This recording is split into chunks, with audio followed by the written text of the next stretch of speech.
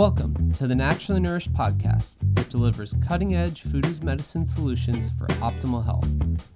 Ali Miller is a nutrition expert sought out by the media and America's top medical institutes for her revolutionary functional medicine interventions.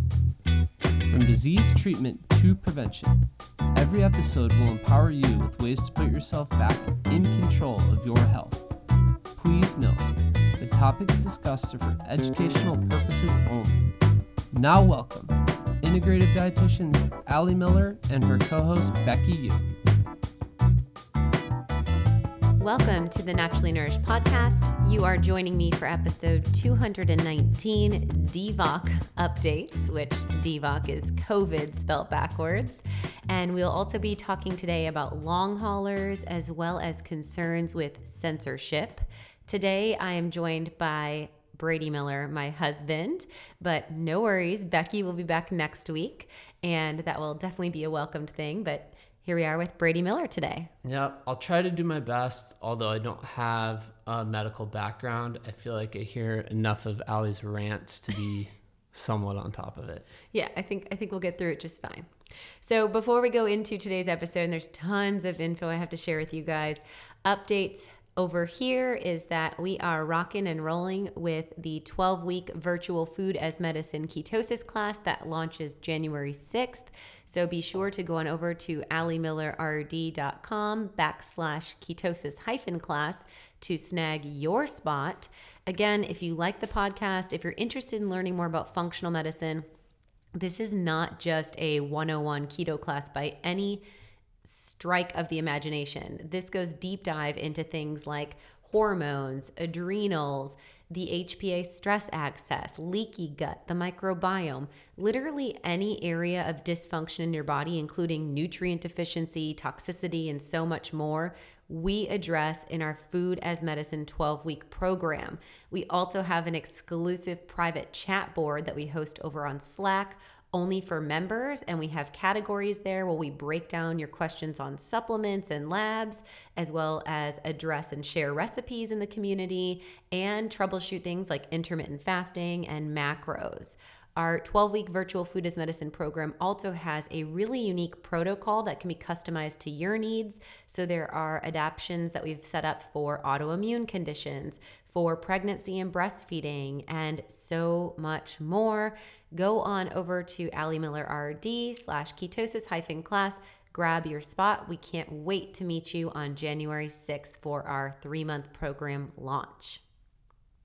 All right. And also, today's episode is sponsored by Fond Bone Broth. Fond is truly wellness well made. Their slow simmered and lovingly tendered broths are a favorite in our household. In fact, this morning I was sipping on the Nopalito, which is their seasonal blend of their bone broth base. They always use chicken in all of their recipes, and it's free-range chicken. I love that they use quality proteins. They put the backs, of course, and the necks and the feet in there, so it gets very gelatinous and collagenous, so you get that oopy-goopy facelift for your gut. But the Nopalito has habanero pepper, as well as cilantro and nopales or cactus in there. Really fabulous. All of their different flavors, whether it is the turmeric cracked black pepper or the beet serrano, are really like a health elixir. It's pretty much the only bone broth that I can welcome as a replacement for a glass of wine at the end of the day, which says a lot. And I've been enjoying them as kind of like a sous chef in a jar. I used that Nopalito in a shrimp curry over the weekend, and it was a great way to kick up the spice. So definitely go on over to fondbonebroth.com, put in the code AliMillerRD at checkout to let them know that you found out about us through the Naturally Nourished podcast. And also when you put in AliMillerRD at checkout, you will save on your order. All right. Here we go, Braid. So let's talk updates on masks. Yeah. I think your audience is well aware where you sit. And I know you put out a blog back in May, but let's start with, are masks necessary and do they actually work? You know, so as I've said in past episodes, it was really scientific consensus that masks do not reduce respiratory viral transmission. And this was scientific consensus, meaning all different medical doctors, practitioners, and medical organizations agreed that this was the case when we're talking about past other respiratory viruses, whether it was SARS, whether it was, various forms of influenza and so forth. And all of a sudden, even our medical professionals and teams, like Anthony Fauci said back in, January, February, that masks are not necessary, only to be used for medical professionals. Now, this took quite a turn or pivot as the narrative of this pandemic really started to be streamlined. And so there's been some studies that have tried to demonstrate the efficacy of mask wearing. However, most of them really do fall short.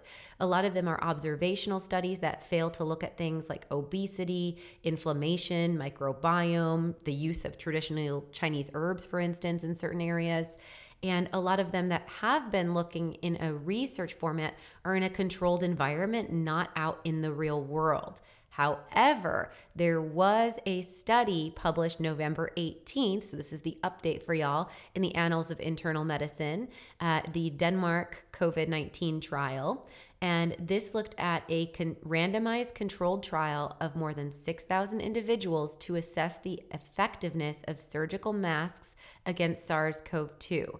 And they found that masks did not statistically significantly reduce the incidence of infection. So they found among the mask wearers, there was 1.8% that ended up testing positive, and there was 2.1% among the controls. Again, this was not statistically significant. And of the mask wearers, they did fall into the category that wore them exactly as instructed. So we can take out that, misuse as an argument. And also the surgical masks were provided to those participants and they were changed out every 8 hours. So I think that that's quite compelling literature. And I've talked before, there was a Journal of Nature study that was done on masks and it looked at influenza as well as COVID. And they found that the individuals that were not coughing 19 times per 30 minutes, which that sounds like a symptomatic individual. That's a lot of coughs in 30 minutes. That's a lot of coughs. Yeah, right? That's like all the time. You'd look at the person and be like, get away from me. You're sick. Stay home. So when they took out the people that were not coughing on average 19 times per 30 minutes that were infected with COVID, which would be otherwise known as an asymptomatic individual, right? They had a positive case, but not symptoms, not coughing. There was no variance between them being masked or unmasked. However, of course, for the individual that had a higher viral load and was symptomatic, there was a variance within the mask wearing. So it's this idea of, yes, if you are sick and you must leave your house, maybe wearing a mask will protect others. But if you are asymptomatic, there is just not any literature that demonstrates any benefits or outcomes. All right.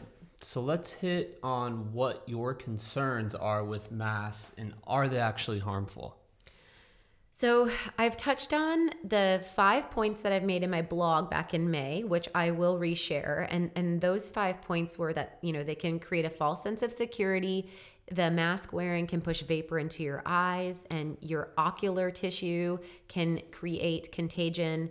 We also talked about misuse and wearing and touching the mask. So you touch surface and you touch your mask and then you're actually driving infection to yourself. We talked about the interference of respiratory and immune function. So that barrier actually is going to interfere with how you expel. So if you were inhaling infected particle, which I've also discussed, a virus is so tiny, it's like a mosquito going through a soccer mask. The fibers of these masks are just ineffective to block a viral particle, right? And so if you were to breathe in infected particle or be exposed, wearing the mask actually can push the viral load deeper into your pulmonary system. There's the stress impact. Wearing the mask can drive epinephrine and cortisol, which can throw off the way that the immune system functions. And then also they can create that impact on dehumanizing and separating us from nonverbal communication and empathy. We've seen in military studies that when there's no facial recognition, it's easier to kill. And we know when we look at CDC statistics that suicide is the number 2 cause of death from ages 10 to 34. So all of that logic and theory aside, We have to talk about some new stuff. So that's all. I've discussed that in past episodes. You can check out my highlights in the show notes for a deep dive on all those and the blog. But I want to talk about a German neurologist physician, Dr. I'm going to totally butcher her name. My apologies. Dr. Margareta Greis-Bryson. And she's a world-renowned neurologist, and she continues to warn about the oxygen deprivation and permanent potential neurological damage. She talks about how the hippocampus of the brain cannot survive longer than 3 minutes without oxygen. So when we're looking at something like a pulse ox, which is a pulse oximeter, which you'd put on your finger to try to read the oxygenation saturation of your blood, it's not going to determine or show us the sensitivity factor of that oxygen flow to the brain. And our brain cells, especially in children that are growing, developing, and trying to, and their brain activity is on a just high level of demand, right, from their growth. We can see symptoms like headaches, drowsiness, dizziness, concentration issues, slowing down of reaction time, and this can impact our cognition. But these symptoms will disappear when the oxygen deprivation is chronic, yet the damage continues to come. So remember, like the first time you ever wore probably a facial covering to the grocery store, did you, Brady, experience any of that like wooziness or like just feeling a little off or? Not so much. My glasses just fogged up a ton. So you got the facial moisture. No. Okay. Yeah. And you've always worn like a bandana, right? Yeah. So you at least have that output. But yeah, I mean, I think that these are a lot of symptoms that I heard of, at least from individuals in clinic and definitely with kiddos. And the problem is, again, just because you're not experiencing symptoms anymore, your body did adapt to a period, but that doesn't mean that the damage to your nerve cells in the brain has not stopped. So that still perpetuates. And the nerve cells in our brain are not able to divide normally and will no longer be regenerated. What's gone is gone. So to deprive a child or an adolescent's brain for oxygen or restrict it in any way is dangerous to their health. And this deprivation can really drive an onset of dementia as well as disability. Wow. Now, again, for essential workers and kids in school where there's no other options, what do we need to do? So we need to consider, as I talked about in episode 199 of the Naturally Nourished podcast, the importance of breath. We have to understand that our respiratory system is a muscle that we can enhance its function through practice, just like lifting an arm weight, which would expand your bicep, right? So as you get stronger, you push your body and you teach your body to create resilience. Well, we know in the Marines that they're actually able to enhance the oxygen capacity of the lungs through training. We know people like Wim Hof have done remarkable exercises to help people with oxygenation. And this is really important because we have to compensate for that blockade, that facial covering, which would hinder our oxygenation. And we have to ensure that we work with breathing through our nose. Sealed lips is really important because actually your nasal passage is a better filter than any mask, maybe not comparative to an N95 respirator, but any facial covering. To breathe with an open mouth, like while you're wearing your mask, is actually going to take in larger risk factor to your body because your nose is going to create filtration. There's pH changes. There's antibacterial compounds in the nasal passage. There's lubrication and moisture. So there's a lot of shifts that occur to the air that you breathe in versus a big gaping hole of your throat when you mouth breathe. So breathing through your nose is really important, sealing those lips and teaching your children to do so. I would also say it's important to keep your nasal passages moist at this time when we're talking about prevention of anything, cold, flu, and virus of any form. Stella's been pretty good. You were shocked, Brady, that she's like using the spray on her own, right? Oh yeah, she'll do it at night and in the morning by herself. And she's like an Pretty advocate. impressive. Yeah, no, really. She'll be like, Mama, I need that nose spray. And now we've been rotating. Now that we are in cold and flu season, she was doing the Xlear before, and now she's doing a combination of that as well as the Sovereign Silver. So now she'll do some colloidal silver, especially if she has any gunk. I have a little bit of gunk now, so I've been doing like 10 sprays, and it's 10 parts per million in the concentration. I can link that product in my show notes, and I've been doing like 10 sprays 3 times a day to just really get my ENT system reset, and to ensure if there is any form of, whether it's sinus infection or viral compound, to really make sure that that is washed out and that my immune system is able to, really respond to that. Also, within that vein, we could consider more use of mouthwash. So, there's a lot of dentists now speaking out about mask mouth because you're not able to expel that oral bacteria, because that's what facial masks do. Ugh. They don't, but I know, right? They don't block viral compounds because virus is way too tiny, but they do block bacteria. And that argument from people that will say, oh yeah, well, so I guess doctors and surgeons just don't know what they're doing wearing masks, or I guess dentists. No, they're wearing that surgical PPE, personal protective equipment, but they're wearing that to block their saliva and their oral bacteria to get into a sterilized surgical environment, or they're wearing that to not spit into your mouth when they're working on your open mouth, right? So yes, masks do block bacteria, but for the wearer, that's concerning, because that means that bacteria that your body's used to expelling is being recirculated, and that can exacerbate periodontal gum disease, and can be quite severe. We're also seeing things like maskne, right? Acne on the face. We're seeing higher amounts of styes, so different eye infections because of, again, that vapor, that bacteria that's going into the eyes and staying really moist. We're also seeing higher incidence than ever of strep throat, because, again, right, strep is treated with antibiotics. Strep is a bacteria, not a virus. And if you are to be exposed to strep, your body's not able to expel it. You're recirculating that deeper into the throat, and the infection will be more severe.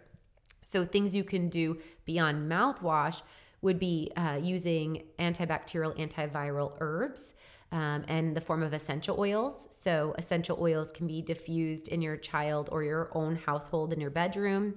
You might consider things like oregano, thyme, tea tree, sage, lemon balm. These are all beneficial because they are antimicrobial, antifungal, and antiviral. So you get that good cross coverage. They smell good. And this can be a great way to offset that impact. And then the last thing I want to say is on the emotional, spiritual, and humanity side, I think it is of utmost importance that you do ensure that your child has playtime or connection with other peers, not masked. So whatever your comfort zone is of that, maybe it's a pod, so maybe it's a couple neighbors that you stay in close connection with, maybe it's everyone, maybe it's, just ensuring that there is connection to other people that are consistent, maybe like a classmate or something like that. But it is important that they're still able to learn those nonverbal cues. That's so important for socialization. And as their parent, it's important that we're able to spend more time loving them up. And what I mean by that is the amygdala, the fear-centered brain, goes on haywall when we're in an environment of this like sterility. A lot of kids right now have blockades on their desks. They're having to wear their masks. They're not able to touch their neighbors. They have to stand in single file lines, socially distanced. So that's very isolating, even though they are back to school, which is better than being at home. We still need to overcompensate for that by giving them long hugs, by encouraging touch in other ways. So maybe you start to do some form of like a back rub. Maybe you do other forms of things, like you bring the family pet more into the area of space where they're touching that. They need that oxytocin. Oxytocin is going to help them to feel safe. It's a natural antidepressant, and it does enhance immune function as well. We might even also practice more gratitude in the household or incorporate empowerment terms. I always talk about what we do with Stella with affirmations and such, but all of this is really important so that they feel connected, they feel full, they feel loved, and they feel safe. All right, so let's move on and talk about asymptomatic spread. This is really the why behind masking, right? The messages are you don't wear a mask to protect yourself, it's to protect others. What do we now know about the asymptomatic transmission? Yeah, so, I had thought when I heard of this all going down in May and leading into the summer, oh my gosh, well, the CDC recommendations for back to school never happened because we have those 40,000 kids in the YMCA programs that there were no outbreaks, So clearly during the peak of the highest death toll in, March, April really, we had children that were participating in YMCA, the children of essential workers, and there was no transmission. And we've long said, or it was said, that asymptomatic transmission may not even be significant. But now that's been in the summer a really quick pivot of the reasoning or justification behind masking. However, there was just recently released a paper out of Wuhan, China, that looked at a massive post-lockdown COVID-19 testing report, and they found no evidence that positive cases without symptoms spread the disease. Again, positive cases without symptoms is an asymptomatic carrier. So this was published in the scientific journal Nature. It looked at the results of screening initiative that was held between May and June in Wuhan. And, of course, this is the city with the first cases of the novel coronavirus, right? And they found nearly 10 million people were tested, and they did not see any statistical significance, and incredibly, no new symptomatic cases were registered. Only 300 asymptomatic cases were detected, and again, they found no asymptomatic spread. In fact, a pull quote is, "No evidence that the identified asymptomatic positive cases were infectious, and they would adjust prevention and control strategies in the post-lockdown period. The asymptomatic individuals, which would include, generally speaking, children or metabolically healthy individuals, could be aged all the way up, right, through the 75 or so forth. The impact is that if you are symptomatic, that means that you have a higher viral load, right? So back to that person who's coughing, 17 or whatever times per 30 minutes, this person has a high viral load. Their body's trying to expel the viral load by coughing and sneezing. If you're asymptomatic, you have a low quantity of the viral load, and this way you do not have enough illness to pass on to other people." Wow, that's crazy. I don't think there's any media coverage on that either. Yeah, it's been hidden really well in the media. So we're hearing more of the lockdowns in the dark winter. Let's start with lockdowns. And should we be doing lockdowns right now? Right. I mean, I think the first question that we need to start to empower ourselves with, as the majority of my listeners are from the U.S., I of course love all of my listeners internationally and so forth, but we have to first question, are these legal, right? It's been quite disturbing what we've seen in the year of 2020 in the breakdown of what we were supposed to have in our separation of power of our three branches of government. So taking you back to whatever grade you learned about this, right? We're supposed to have a legislative branch, a judiciary, and an executive branch, okay? And, rather than being run by the legislators that we vote into power, these are the ones that have the legal power to make the law, we're being ruled by the executive branch. And what we're seeing is really an abuse of power by the executive branch. We're seeing local governors creating rules and regulations without the legal or constitutional power to do so. So there are these emergency orders that were put into play in the late spring, early summer. And really the extent of their legal power should be in an emergency order, and then legislature must be brought in. And this has not happened. I mean, we're still operating on what is by law, not even law. So these mandatory mask laws or rules, bylaws, again, not laws, and social distancing orders really aren't following our constitutional rights or freedom. So this is a big thing that we need to start to be aware of and really question why there would be this tyranny going on or this overreach within our three-branch system. I think further to consider this and think of, so that's if lockdowns should even be legal, I guess, right? And then the next question is, do lockdowns make sense? Are we in a pandemic? And there was a researcher from Johns Hopkins, another article that was removed, wild. Bryand was the last name of this researcher. And they found, when they looked at CDC statistics, that there was no increase in total death. There was an increase from the increase from COVID coincided with the proportional reduction of other primary causes of deaths. So we were seeing a reduction in heart disease and cancer, for instance, in the similar influx rate of COVID. So this researcher stated, this is not a pandemic. This is a recompartmentalization, right? A pandemic, we would see a substantial influx of total mortality in our country, and we just have not seen that. Okay. So this is where I hear you and other health leaders saying this is a case-demic versus a pandemic. Can you explain what that means? Yeah. So, right, it would be if it was a pandemic, we would see bodies dropping left and right. Does that make sense? I mean, there'd be more death. We definitely don't see that. What we do see when we talked about flatten the curve, it was always discussed as death toll and not overwhelming the hospitals. First off, on the idea of lockdown, I don't believe in it. I think that the concept and the wording, the verbiage is just very manipulative and negative and harmful.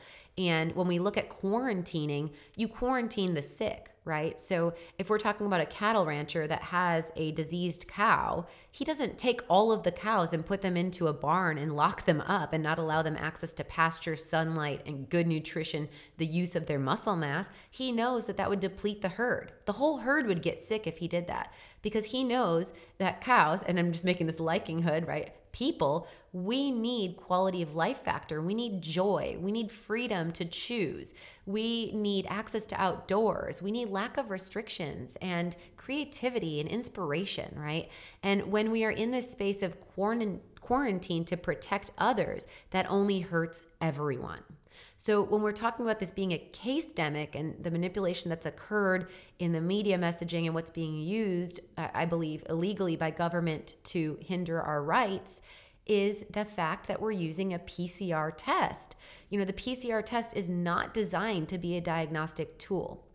It cannot distinguish between an inactive virus and a live or reproductive virus. And that's a really crucial point because, inactive viruses are not interchangeable with reproductive viruses, right? One can infect, the other cannot. And what's furthermore concerning, the developer of the PCR test even himself stated that this is a huge faux pas and that this would create a false pandemic if used in this way. And when you look at the use of PCR, a swab is going to collect RNA from the nasal cavity, okay?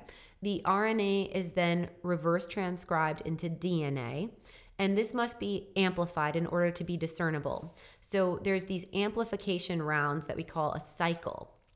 The number of amplification cycles is going to be given by any test, and that's called a cycle threshold. It has been stated by Anthony Fauci in June of this year that when you go above 30 cycles, that is statistically insignificant because the sequences of viral DNA end up being magnified to the point that the test will read positive even if the viral load is extremely low or the virus is inactive, posing no threat to anyone else. So there's generalized consensus that over 35 cycles is scientifically indefensible, yet the World Health Organization recommendations are set to 45, and most testing facilities are doing 45 to 52 cycle thresholds, which right there, we're seeing 80+% false positives. We're seeing cases going up, we're freaking out and suggesting and making testing more accessible, and we're not seeing the death toll. Okay, so we're looking at recategorizing deaths, not significant amounts of new deaths. Right. So not a pandemic, and it is being pushed as cases go up, but these cases really don't have much validity. That's crazy. Yeah, right? And I mean, even the CDC, RFK Jr. just shared recently that the CDC now has reclassified, I don't know if y'all saw, in 2020, the CDC stated that they are not reporting influenza as a cause of death. They've actually created a triad of pneumonia, influenza, and COVID, and all of those are actually being called COVID deaths. They call it IFC? PIC, I think it's called, or IPC. It's those Okay. three: influenza, pneumonia, which is spelled with a P, and COVID. I believe it's PIC or something like that. Yeah. So really wild. I mean, we now know that the fatality rate of SARS-2 COVID is 0.02% to 0.4%, far lower than the 1 to 4%. It was projected 4% last winter. And that's why people were freaking out. And we're really seeing the death rate much more similar to that of the flu. Now, the fact that we're combining it with the flu and pneumonia might cause false argument that the death rate is higher, but that's statistical insignificance and mass manipulation of data, to say the least. We're really seeing, and I will post in the literature some statistics here, that as we saw in October, the World Health Organization actually reversed its stance on lockdowns. They've been so wishy-washy. It's unbelievable. But anyway, now they're saying that lockdowns are no longer recommended. Yet here we go in the ideas of this potentially coming nationally in the new year. And again, the danger of SARS-CoV-2, we've seen plenty of data showing that the lethal rate is on par with common flu. The absolute risk of death is equivalent to the risk of dying in a car accident. And that, yes, it may be different in terms of symptoms and complications, but the actual lethality is about the same. And just like with masks, the idea of lockdown and social distancing doesn't seem like a neutral intervention, does it? No. I mean, yeah. What are some more concerns of lockdowns? So what we are seeing in the Texas area, I most recently saw released a fail rate of schools at 5 times higher. And this is the individuals that are staying at a virtual school model, versus attending school. So that's a hit of lockdown. We're seeing, lower activity, lower time outside, which is going to reduce our vitamin D, which creates hindrance on how the immune system functions. We also see with less activity, lower muscle mass. So we see sarcopenia or muscle wasting. We're seeing disrupted sleep patterns, a lot more screen time, which throws off the autonomic nervous system by depleting dopamine and creating this addictive tendency, which is often then filled with low nutrient processed refined foods, because when dealing with anxiety and depression and low dopamine, we're looking for a pick-me-up, right? And so, it's widely concerning, especially when we know that the CDC clearly states that from ages 10 to, I believe, 39, I believe it is, the number 2 cause of death is suicide. So we're really creating such a hindrance, and then that's not even hitting the economics of this, just on a health principle.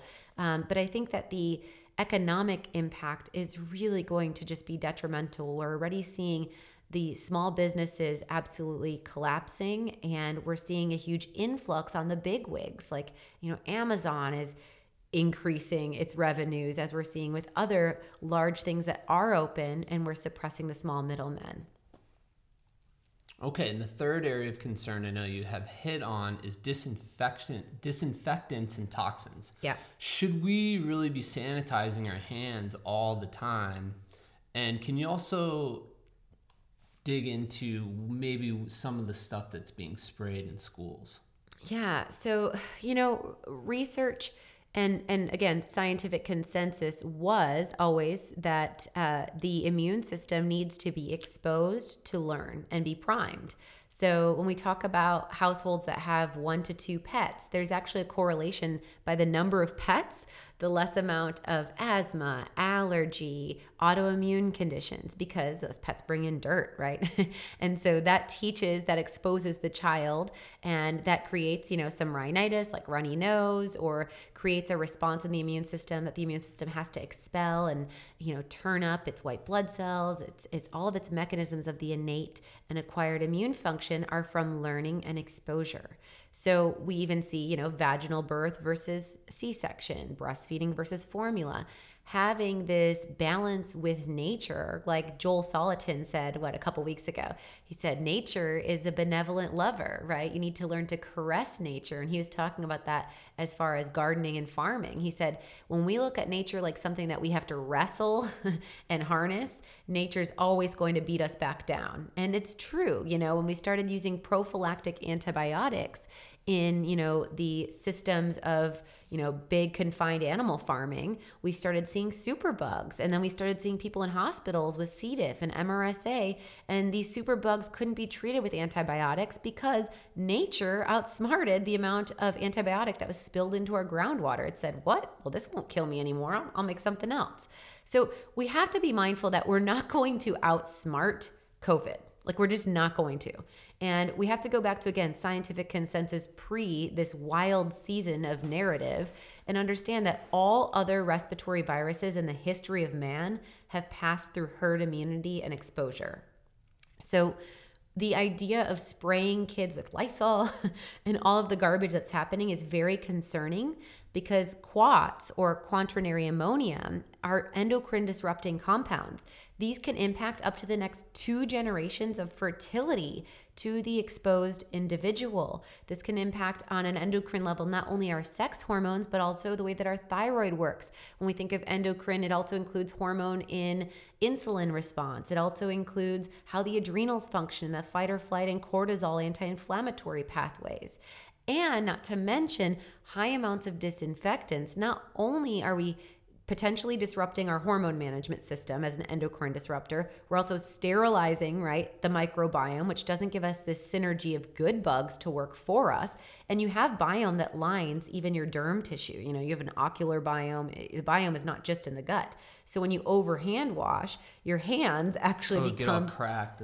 They get more cracked, right? So in those cracks, you just broke a barrier of your immune system. Your immune system actually has little tiny hairs and different types of cells to protect you. When you break down those cells, you're now exposing an open wound to bacteria. That's not good. And then the other concern is that a lot of these are stressful to our respiratory system. So even things like bleach, which was what was used in Stella School before I got them all on the hydrogen peroxide system, the bleach itself is a respiratory stressor. So that was my big push to her school. I'll include that link to you guys as well. Are they using it in all the buildings now? They are, yeah. Yeah, hydrogen peroxide solution. And there's commercial solutions, which this is very... it is noted as to be safe and effective through, I'm dropping a blank, but whatever the organization that states, it's not the CDC, I'm not sure, but on what is an effective cleaner for, SARS-2 COVID. And we are seeing that is listed, the hydrogen peroxide. So it's safe. It doesn't put out volatile compounds, and it doesn't stress the respiratory system. Why would we use something that hinders the respiratory system at a time of a respiratory virus? Yeah. So now that we're updated with what's going on and the mismanagement, let's get into more positivity and what we can do. Yes. So when looking at this particular virus, and honestly, with functional medicine, we're always trying to determine, what is the root cause. So in this sense, when we're talking about virus, we're looking at susceptibility plus infection equals disease. So you could be infected or exposed to, but if you're not susceptible, right? If you have healthy metabolic health, if you have managed inflammatory processes, you have a good antioxidant status, and you have a good nutrient status, so your immune system is functional, then you have very low susceptibility. So you will not go into that equals disease part, right? You're not going to be symptomatic.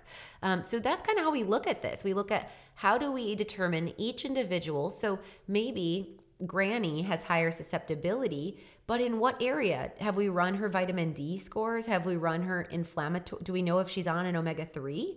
We could get going on an omega-3 to help to regulate the inflammation. Could we boost up antioxidants in the diet and, get the individual drinking more tea, for instance? We've seen that Harvard research has shown that tea, green, black, white tea, the catechins and EGCG compounds in there can increase your interferon, which is a huge impact on immune system function. So I break it down to inflammation, oxidative stress, and immune insufficiency as the 3 areas of the susceptibility factors. And then we look at having a healthy, diverse diet that is abundant in micronutrients, right? So we're particularly focusing on foods that have zinc, vitamin A, vitamin D, vitamin C. All of these are big drivers to support and combat viral load or viral replication. For instance, we see zinc can reduce viral replication. We see vitamin D can actually impact on the receptor level. When we're talking about these spike proteins, we see that vitamin D can actually envelope and protect against the virus actually penetrating. And we've seen in research, 82% of individuals that had low vitamin D had more severity of symptoms and hospitalizations. So I think that when we think of anti-inflammatory, antioxidants, and these really important immune nutrients, we can really get to the root cause. So for hitting inflammation, I would say omega-3 fatty acids are key. First off, if you want to look at where you are, test your C-reactive protein. That's a good average on where your inflammatory status is. If it's below 1, awesome. An HS, high sensitivity CRP. If it's below 1, awesome. Then just keep eating an anti-inflammatory diet. If it's anywhere above that, or you have elevated triglycerides, or your ferritin, that's another marker of stress in the body and inflammation, then bringing in EPA DHA extra, that high dose omega-3 at 2 to 3 grams total per day is going to decrease the inflammatory mediators. This is going to also, we've seen in research, EPA DHA extra can help with asthma and has been studied for COPD and any form of, severe respiratory syndrome of sorts. So the omega-3s are really key. I would say also, if dealing with respiratory issues, you want to check into how mast cells are being regulated in the body. Mast cells can be a response of your immune system.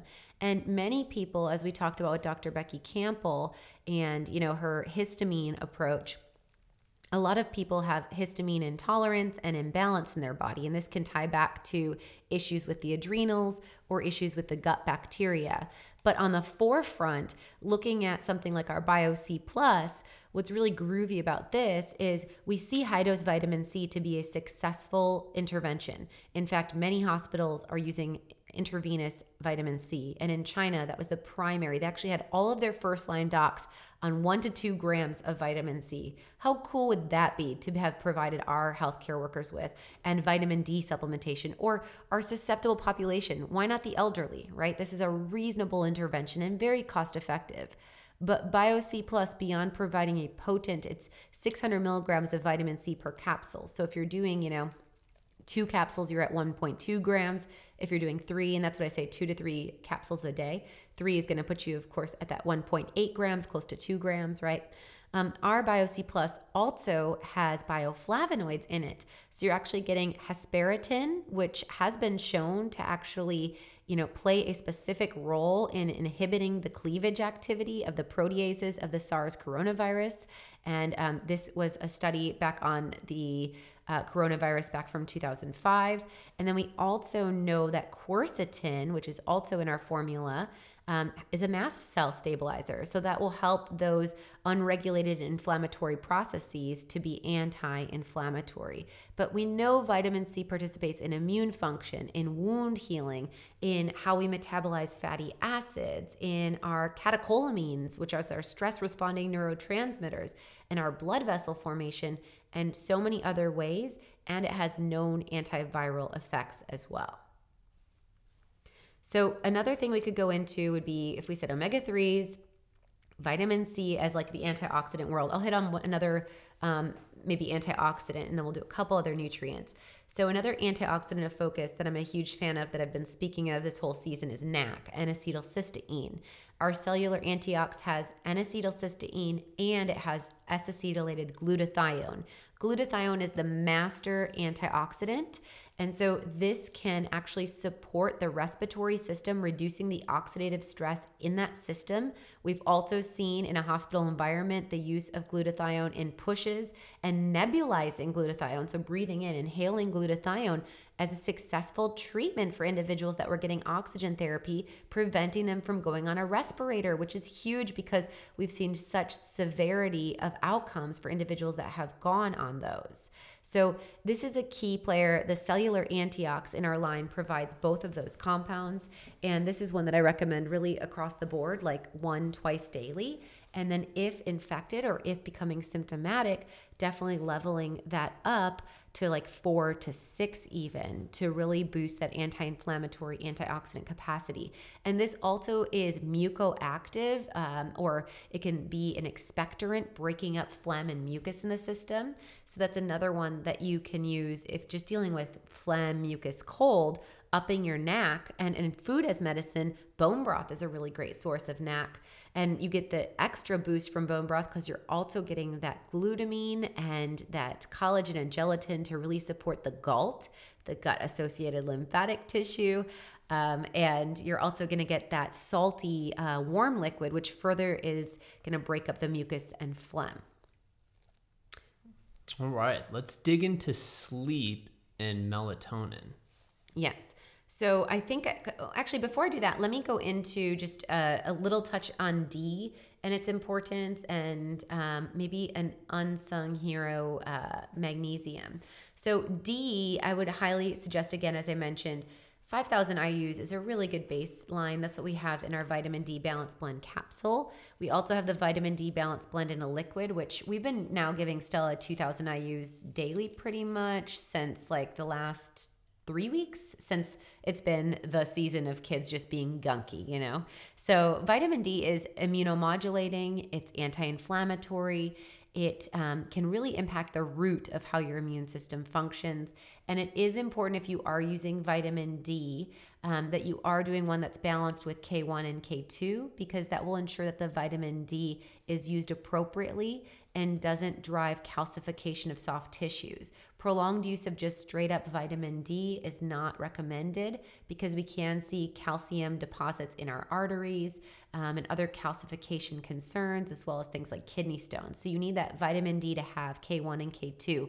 But we've seen deficiency, again, associated with increased symptoms. We've seen vitamin D deficiency aligned with increased medication use, and also with reduced lung function. So it's another one that ties with things like asthma. The cool thing, again, when we're looking about vitamin D, is not only does it reduce the inflammatory cytokines, not only does it reduce the replication of virus or the survivability of virus, and really supports your respiratory system against infection, but it also supports how your thyroid functions. So now you're getting better body fat burn and better metabolic health. Vitamin D also supports as a mood enhancer and regulator, being antidepressant. And so, you're going to get this myriad of benefit versus just a one-shot approach.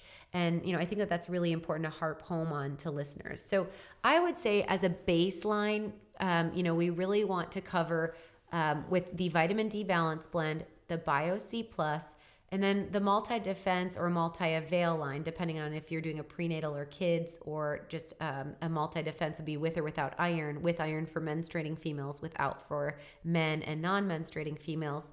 And that's going to be a good line of defense. And then there's all these other tools and levers that you can adjust accordingly. Cool. Did you touch on vitamin A too? Well, I mentioned vitamin A as a nutrient, and that works really in cooperation or in relationship with vitamin D.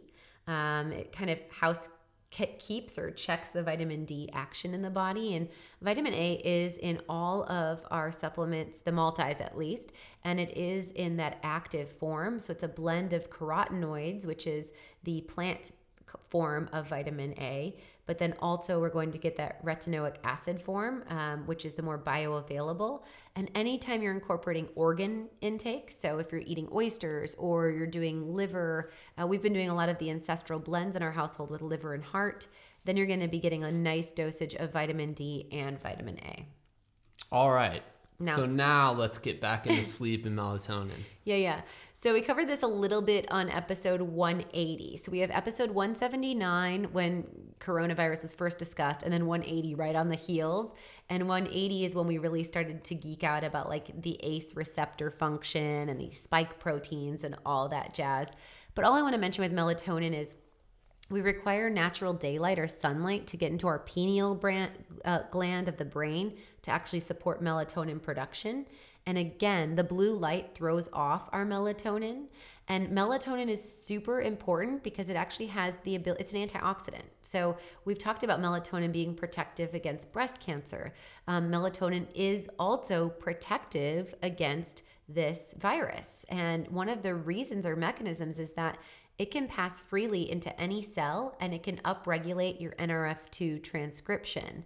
And what happens when NRF2 is upregulated is we get a boost of endogenous, meaning in the body, antioxidant production. So it triggers or stimulates the body to make more antioxidants. And what's cool is the melatonin we have in the Naturally Nourished line includes skullcap.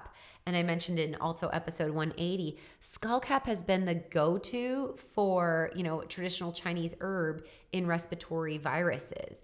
There's a lot of studies that demonstrate its ability to be anti-inflammatory, to reduce oxidative stress, and to be antiviral, and has been used for various forms of SARS. Speaking of Chinese traditional herbs, I've heard you talk on how observational studies that support masking are grossly overlooking other trends in the population. Yeah. So let's say in Japan is the fact that they have mask compliance, or is it the fact that only 3.6% of their population is obese compared to our 32% here in the US? Yeah, I think that that's a point that I always love to make. So thank you for bringing that up, Brady Miller. You're Thank you welcome. for reading my question. So yeah, exactly. When any of the studies that have looked at the efficacy of social distancing or masking, they've looked at countries like Japan as a for instance. But right, we're talking about a more than 10 time increase of the population obesity factor, right? So that's a huge difference. And we're talking about this disease being spread by inflammation and oxidative stress. Well, we know that obese individuals have higher inflammation and lower antioxidant capacity. Also, we could look at the population in Japan and that they consume more tea. And I mentioned about the benefits of tea before. And then, they have access to these TCM herbs, and they've been using these historically as a first-line defense. So they're using things like skullcap, they're using things like cordyceps and rhodiola and ginseng, and these are in our Adaptogen Boost. I think Adaptogen Boost is a great formula during this season because we've seen that rhodiola can actually help with seasonal depression. So if you're feeling low, the Adaptogen Boost can be a great tool to bring in. But we know that the cordyceps, that fungus that is in the cordyceps and has been used in TCM, has long been used as a tonic to soothe the lungs and has been a treatment for fatigue and respiratory diseases, actually showing relief of lung fibrosis in patients that have suffered from SARS. So this would be something, the Adaptogen Boost would be a great tool as a preemptive, but also for those of us as we get into this long hauler, if we know that we were tested positive, we weren't symptomatic, but now we're experiencing fatigue, the Adaptogen Boost could really help the body in that sense, providing that cordyceps. Rhodiola, we know, can aid with the function of the adrenal glands. I mentioned the mood impact. Also can help as an antiviral. And then ginseng can help with oxygenation to the brain. Also can help with homeostasis of our adrenals and can support how our body responds on illness and microbial attacks. All right. Let's chat more on how to boost microbiome to support both the innate and acquired immune system. I think probiotics are the unsung hero. Yeah. We hear a lot about vitamin C, D, and zinc. Yeah, I think the only coverage that we have heard, which is very far and few between, is on those and very little on probiotics. And I think it's because probiotics are so powerful. There was that big smear campaign done in May, June, when the media said, from the AGA, the American Gastroenterologist Association, where they questioned the efficacy of probiotics. And I went on to share 6 studies that showed, the gold standard double-blind randomized clinical trials on the efficacy. So we just have to really start to question again, where's the messaging coming from? Who's fueling it? So probiotics do regulate the innate and adaptive immune response. And this is really important. Probiotics have functions on our dendritic cells, our macrophages, our T and B lymphocytes. They basically regulate our immunomodulatory functions through the activation of our toll-like receptors in our gut. And that's a big kind of learned or adaptive property. They impact our T1 helper cells and our anti-inflammatory cytokines, our T regulatory cells, and our T helper cells. So there's influence on our LPS, which is our lipopolysaccharide. This is an innate influence, which corresponds with how our white blood cell response works. And the probiotics also, just like mentioned with vitamin D, have a gamut of benefits. So we know probiotics can also flatten your abdomen bloating, can aid in bowel regularity, can support skin health, can support mood. Probiotics are nature's Prozac. So I really am a huge fan of trying to get probiotics in the diet daily, whether it's in the form of kraut, pickles, kombucha, forms of kimchi. And even beyond that, during this season of cold and flu, I highly recommend using a Quality Strain ID probiotic supplement. So you might decide you start with my Restore Baseline probiotic, and then you do the probiotic challenge to determine if you need that targeted strength. I just had an individual that's a nutrition therapy practitioner. She had shifted from the targeted strength to one that was like a Garden of Life one. And she noticed that the fiber blend in there, and I'm honestly, for the record, not a fan of Garden of Life. They use a lot of ferments to try to get their active nutrients. They still have folic acid in a lot of their products, so it's not good stuff. But anyway, she noticed that the fermentable fiber was actually driving more bloating and GI dysregulation. And when she went to the targeted strength, things went back into alignment. So, really cool things when you're using a product and formula that work. I would say for this season, I'd probably just jump right to the big guns, and I'd be doing a targeted strength probiotic or a Rebuild Spectrum.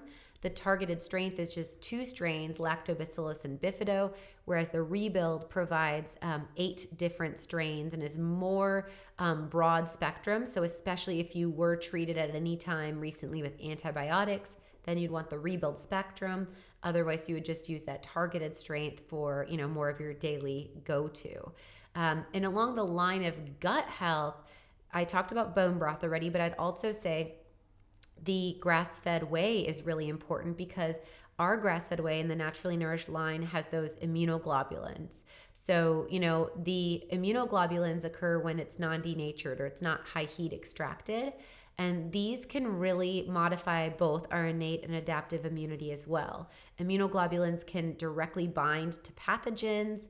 They can actually drive more phagocytosis and actually kill a foreign invader in the body. We've seen things like RSV where bovine IgG has really neutralized the pathogen and been able to be a successful tool. I'll put a research link in there. Whenever I see anything going on with Stella's skin or Stella's showing any sign of any form of illness, we always upregulate the grass-fed whey. And it's pretty remarkable on the impact that it has on that gut-derm connection, and pretty quick to nip it in the butt. And then also a great way to get your protein into your kiddos. So doing smoothies, sending them to their lunches and such, great idea to get their immune system primed and support that gut health for that double dip of the innate and acquired immunity. Something I've heard you say about food as medicine in general is you get multiple benefits beyond your targeted focus, unlike medications, which can silence symptoms but cause other undesirable side effects. Yeah, so that's exactly what I'm talking about. Like I just said with the D, and like I'm saying with the probiotics, you get the mood stabilizing effect, you get the growth and development with the grass-fed whey, you get energy, you get improved digestive health while you're supporting that immune hit. And, we even get like the CLAs in the grass-fed whey, which have been shown to be anti-carcinogenic, right? So they actually can protect against tumor growth in the body and can even help with insulin resistance and supporting metabolic health. Okay, let's talk about the V word. Will you be taking the vaccine? Why or why not? All right. So back in episode 214, I talked about genetic mutations, and I talked about Stella's SNP report.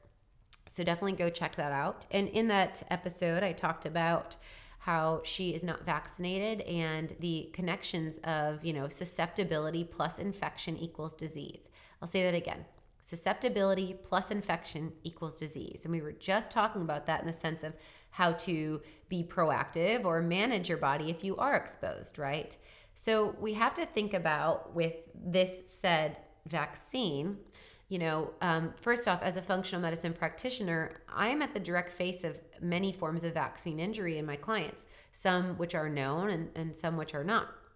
I think a part of the blessing in disguise of this pandemic is cracking open the shell of awareness of vaccines. I mean, I don't think ever in the light of the public interest have people been talking about vaccines, like, oh, can't wait for the vaccine.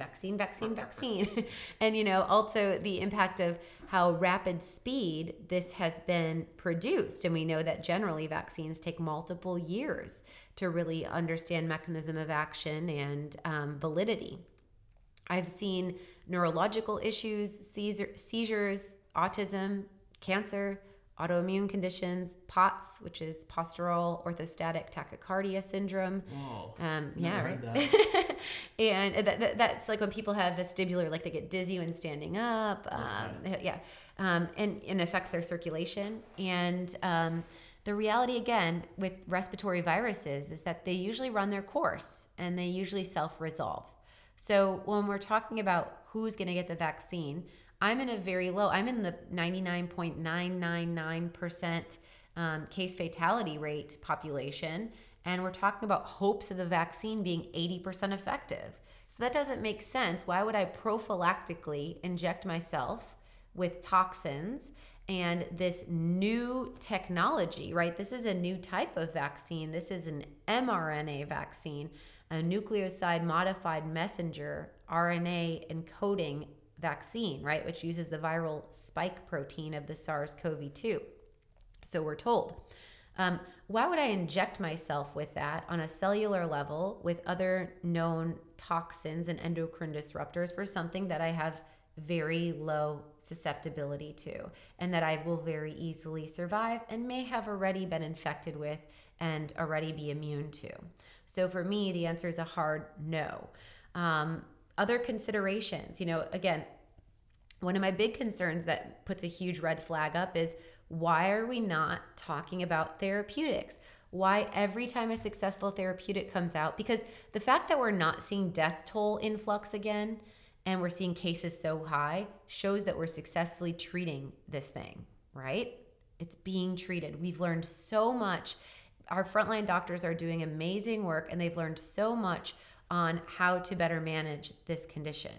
So, when we're looking at treatment is available. However, the red flag is we're not talking about treatment. And in fact, in terms of things like hydroxychloroquine mixed with IV antibiotics, zinc, and vitamin C, we're actually banning discussion of these conversations, which is hugely concerning. If we were looking for beneficial outcomes, we wouldn't all be in the deep pants of the billion-plus investments of vaccines. We would be looking at getting the population safe and protected at any cost and in any intervention that is successful. So that's a huge concern of mine. And I also have to state that I'm not on board with the biotechnology that uses fetal cell development. We know that this is in the case of the Moderna, the AstraZeneca, and the biologics vaccine. We know that there were fetal cells used in the testing of the Pfizer vaccine. The Pfizer vaccine has stated that although the ingredient list is somewhat shared, there's patented information that will not be shared. And when you're looking on an insert of a vaccine, there's a black box label on all of them. Anytime you're talking to your doctor about whether or not you should take it, you should ask if it's been shown to be safe. And when you see things like MRC5 or HEK293T, these are aborted fetal cells.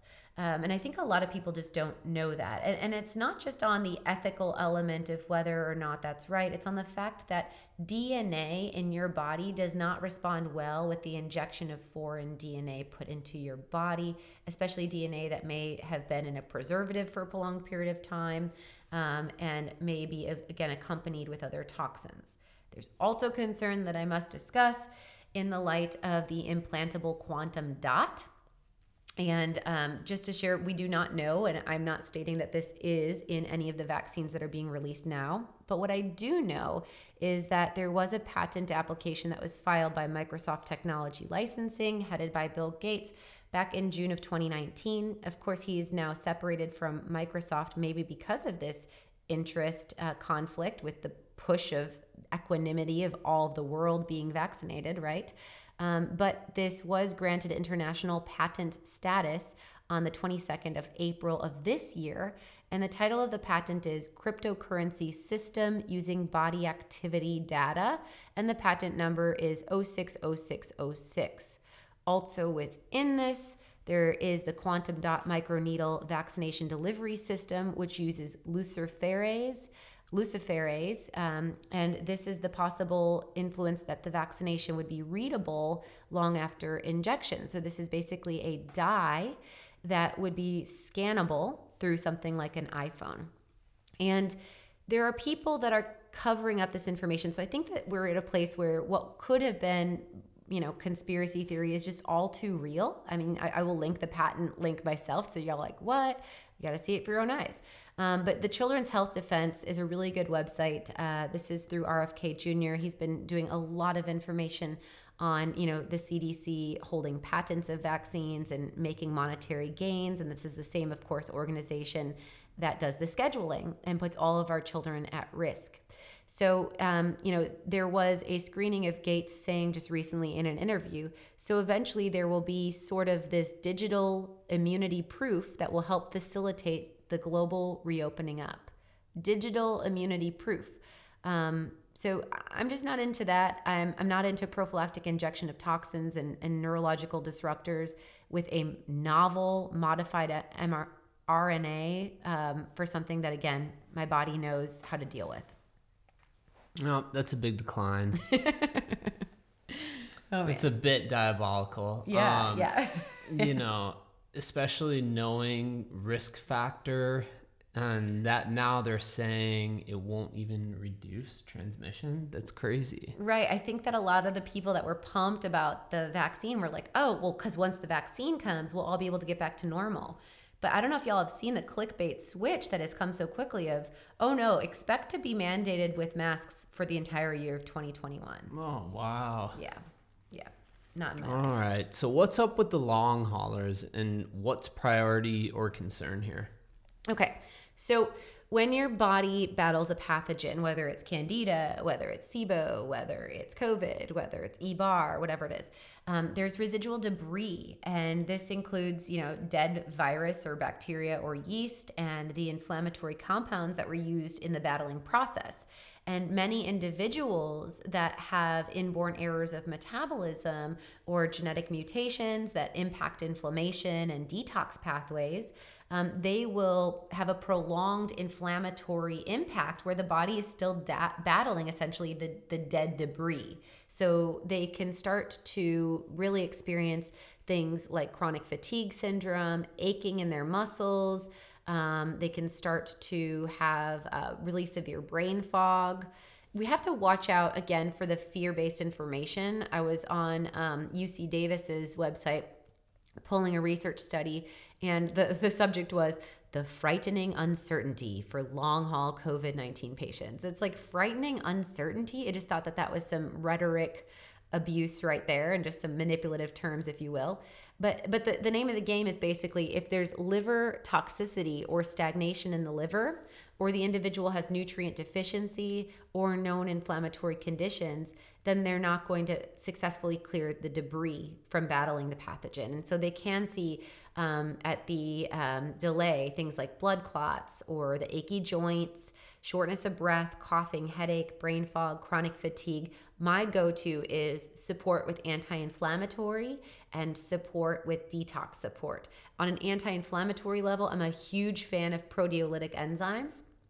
I would bring in my Inflammazyme at the moment that if you know that you did test positive, and maybe even just at a base level right now, because again, it's going to circulate through all of us, but just at a base level, doing the Inflammazyme at like 1 twice daily. But if you are symptomatic or if you have had COVID and you're dealing with this long hauler response, Proteolytic enzymes, which include like proteases, trypsin, chymotrypsin, these actually can reduce tissue aggregation or tissue buildup in the body. And so this can ensure that if there was any of that debris, that it isn't creating abnormal cellular formation, and it also can reduce the inflammatory response. And the inflammasome is paired with those proteolytic enzymes and then a nice cocktail of anti-inflammatory herbs. So there's turmeric, boswellia, ginger, quercetin, rutin, rosemary, all in there. So you're getting some of those mast cell stabilizers again, which would help with that cough. You're getting the anti-inflammatory to help with the pain management. So I would do the inflammasome at like 6 a day, 3 at rise, 3 at rest, or 2, 2, 2. And that's one that I would ramp up if dealing with any of this long haul symptom. Then I'd also ensure that you are getting a good quality omega-3, like the EPA DHA extra, 2 to 3 capsules, and that you're eating wild caught fish a couple times a week. I would ensure that that individual has their vitamin D level tested. You should be between a 50 to 100 is the gold standard. And if you don't want to go in and get your blood drawn, you can always do a blood spot at home. I can link that in our show notes. You can get that online. I think it's like $75 to do a vitamin D blood spot. Again, a really great thing. If you're testing yourself to go see your mom, like let's say, you're in your 30s or 40s and you're going to see your mom who's 70 or 80, I would consider, because again, if you're testing yourself at a clinic with an 80% false positive, I'm not sure the value of that, of seeing whether or not you should hug your mother. I mean, I think you should hug your mother, but what about testing your mother's vitamin D and ensuring her vitamin D status is optimized? Because then again, you're addressing her susceptibility to the infection, right? So thinking of that as a good tool would be important. And then detox, I've just on the heels. Today is day 10, woohoo, of my 10-day detox. So getting that liver, kidney support, really important. My detox packs are fabulous. I've talked enough about them, and I know this is getting to a long episode. So sulfur-containing compounds and the detox packs are key. I've had some people on a detox pack, one at bed for 30 to 60 days post-infection, and that's really supported them. And sometimes they'll even add an extra one in the morning when they're having a rough day. Okay, let's dig into lifestyle support for the long haulers. Okay, so I would definitely recommend playing with intermittent fasting. Well, keto. Keto is great because you're going to reduce the insulin demand, you're going to optimize your metabolic health, and you're going to bring down the inflammation and oxidative stress in the brain. So that's a great way to get on top of things. And then with that, you might play in some intermittent fasting. Fasting can really be a great way to upregulate autophagy and how the immune system is able to identify pathogen or some of that debris, if you will. Now, if the individual is at a low nutrient status, which would be the elderly, I'd say anyone above 75 and anyone below ages, 18 or so, I would still give them grass-fed whey and bone broth. I wouldn't just do a pure fast because quality proteins are really important to support that muscle mass. So if you're dealing with muscle aches as well and you don't fall in those age ranges, keep in a grass-fed whey, but doing some intermittent fasting could be great, or maybe a one-day fast or something like that. Boosting nitric oxide. So I always am posting on Instagram the Zach Bush 4 movements, which are like squats, arm pumps, jumping, and then like this like kind of Tae-Bo arm circle. I'll put a link to him doing it on his YouTube. It's pretty great, but that can aid in nitric oxide boost, which helps with circulatory function and bringing oxygen to all of your tissues. Remember, your immune system requires oxygen for function. I mean, our body needs oxygen for function in all capacity. So that's a great way if you're at a low pulse ox after prolonged infection with the long haulers. Also, I think of the autonomic nervous system. So anxiety, burnout, dysregulation of our fight or flight HPA axis. This is going to chronically hinder our immune system. So beyond the supplement world, I know you said lifestyle. Supplement world, I would look at like my anti-anxiety bundle, which has that relax and regulate and GABA calm and calm and clear. And then lifestyle, really practicing yoga, parasympathetic work like walking, meditation, gratitude, sleep, getting into that reset mellow mode, helping the body to feel safe so that it doesn't have to be on guard for a continued attack, is going to reduce the continued attack mechanisms of the body. And within that stress regulation, you might think of breath training. So I talked about episode 199, the importance of breath, but also using like the 4-7-8 breath in my anti-anxiety diet to really help to ensure that we are getting that vagus nerve to send the signals to the body of the fact that we are safe and we are sound. And there just is, I can't harp enough on the connection of the neurotransmitters and mood on. That's why the anti-anxiety diet is such an important resource. If you haven't read it, you got to read it. In fact, I have Anti-Anxiety 30 for 30% off of my anti-anxiety diet and the anti-anxiety diet cookbook. You can grab a copy of each as a stocking stuffer. But we're seeing now, tryptophan, which is the amino acid that makes serotonin, that gets depleted when serotonin is burned out. Serotonin responds to chronic stress, right? And serotonin is made by the gut. So if your gut is off, you're going to have lower serotonin. And we know that tryptophan is in demand for NAD+. And this regulates, many mechanisms of infection. So low serotonin can create more mast cell activation or more of that chronic unmanaged inflammation with like the cytokine storms and such. So not only stress regulation, but really ensuring that our neurotransmitters are optimized. And I give you a lot of tips on how to do that in the anti-anxiety diet. All right. Final question. So censorship, which is a topic I know that's super frustrating to you. What's going on with censorship and what does the world need to know about? Oh, man. So, like I said, I think that the silver lining of all of this is that we are absolutely cracking the shell of the medical industrial complex at this time. We're starting to see this greater broken system, hopefully, of sick care, not health care, and the influence of big pharma, government, and the media and technocrats now. I've talked about before how pharmaceutical lobbyists spend the most of all lobbying efforts in government, including gas and oil, right? These large, multi-billion-dollar industries. We just need more checks and balances and more transparency. That's what I'm advocating for. What's concerning is, as we've known, in the media, when you watch your TV, you can't go more than 3 commercials in a row without an advertisement by Big Pharma. And this does directly impact the reporting and the narrative and the scripts that are given to our news and media outlets. So again, we're not talking about these natural solutions that are scientifically sound, because that takes money out of the funders or the media funders of pharma, and that takes money out of pharma's pockets, because big pharma only makes money on people when they're sick, not when they're empowered and they're in an optimal state of health. Now, what's unfortunate right now is that the censorship is now really not allowing us to hear powerful messaging of the alternative, as well as allopathic conventional first-line doctors that are speaking against the narrative. So we're hearing physicians that are using novel treatments that are successful being removed from YouTube, being removed or not interviewed from the media outlets, and being shamed and being spoken against, and having their medical license being threatened for speaking out against anything that questions these really powerful narratives. And just to kind of put this in a full circle, this is crazy, right? So in February, YouTube CEO Susan Wojcicki, I don't even know how to say it. I don't think it's worth pronouncing it correctly because she seems to be a not good person. She outlined the increased action of YouTube that's now taking on the provision of accurate, timely information, playing a key role in halting the spread of this virus and protecting our communities. And this was her quote.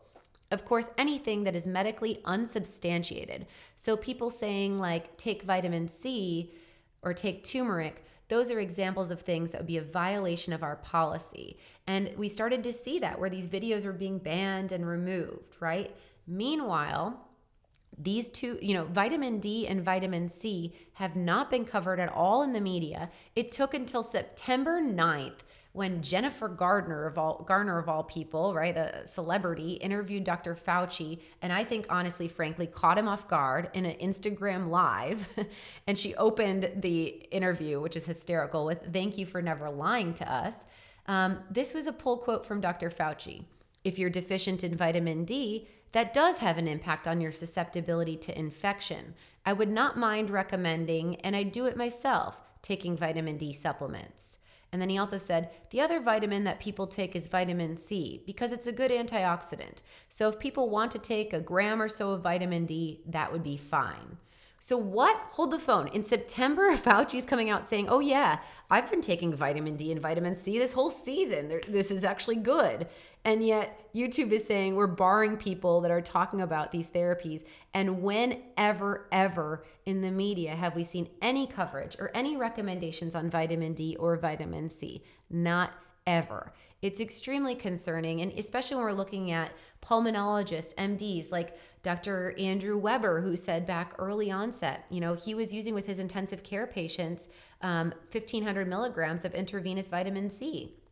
And, we've seen again in Shanghai, in China, they were putting their frontline workers on it.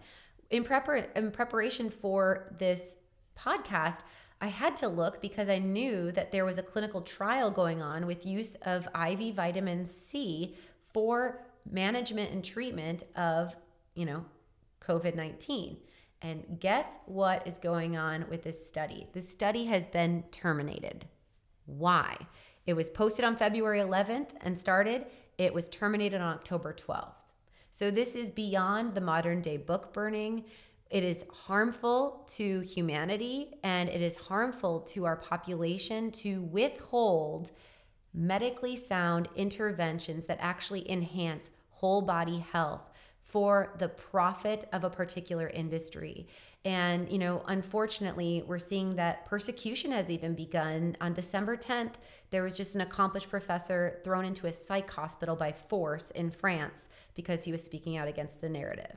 So, with that being said, I don't know what the answer is. I know that things are really scary. Dr. Josh Axe, with 4.6 million followers on Facebook, just was removed from Facebook. So I think we as the people have to continue to stay informed. I will tell you guys and promise you guys that my podcast will always be out. Even if freaking iTunes and whoever tries to remove me down the line, you will always be able to find access to it at my website, naturallynourishedrd.com, which is where I have the blog and podcast. And again, everything else is over at alliemillerrd.com. I will keep fighting the good fight because it's about integrity. It's not about a business. It's not about followers. It's not about dancing within the lines. It's about getting out truth and supporting your medical freedom and ensuring that you feel empowered and safe and well. And you are sovereign. You can claim your spirit and your own body, and you are safe. And I think together, collectively, we can all get through this, but we have to all start acting. We have to question the narrative, step outside, take off the masks, start opening our businesses, and stop waiting for permission. Thank you for listening to the Naturally Nourished podcast. Visit our blog at alliemillerrd.com for recipes, wellness tips, and food as medicine meal plans. Connect with Allie and Becky at AllieMillerRD on Instagram, Twitter, and Facebook. Until next time, stay nourished and be well.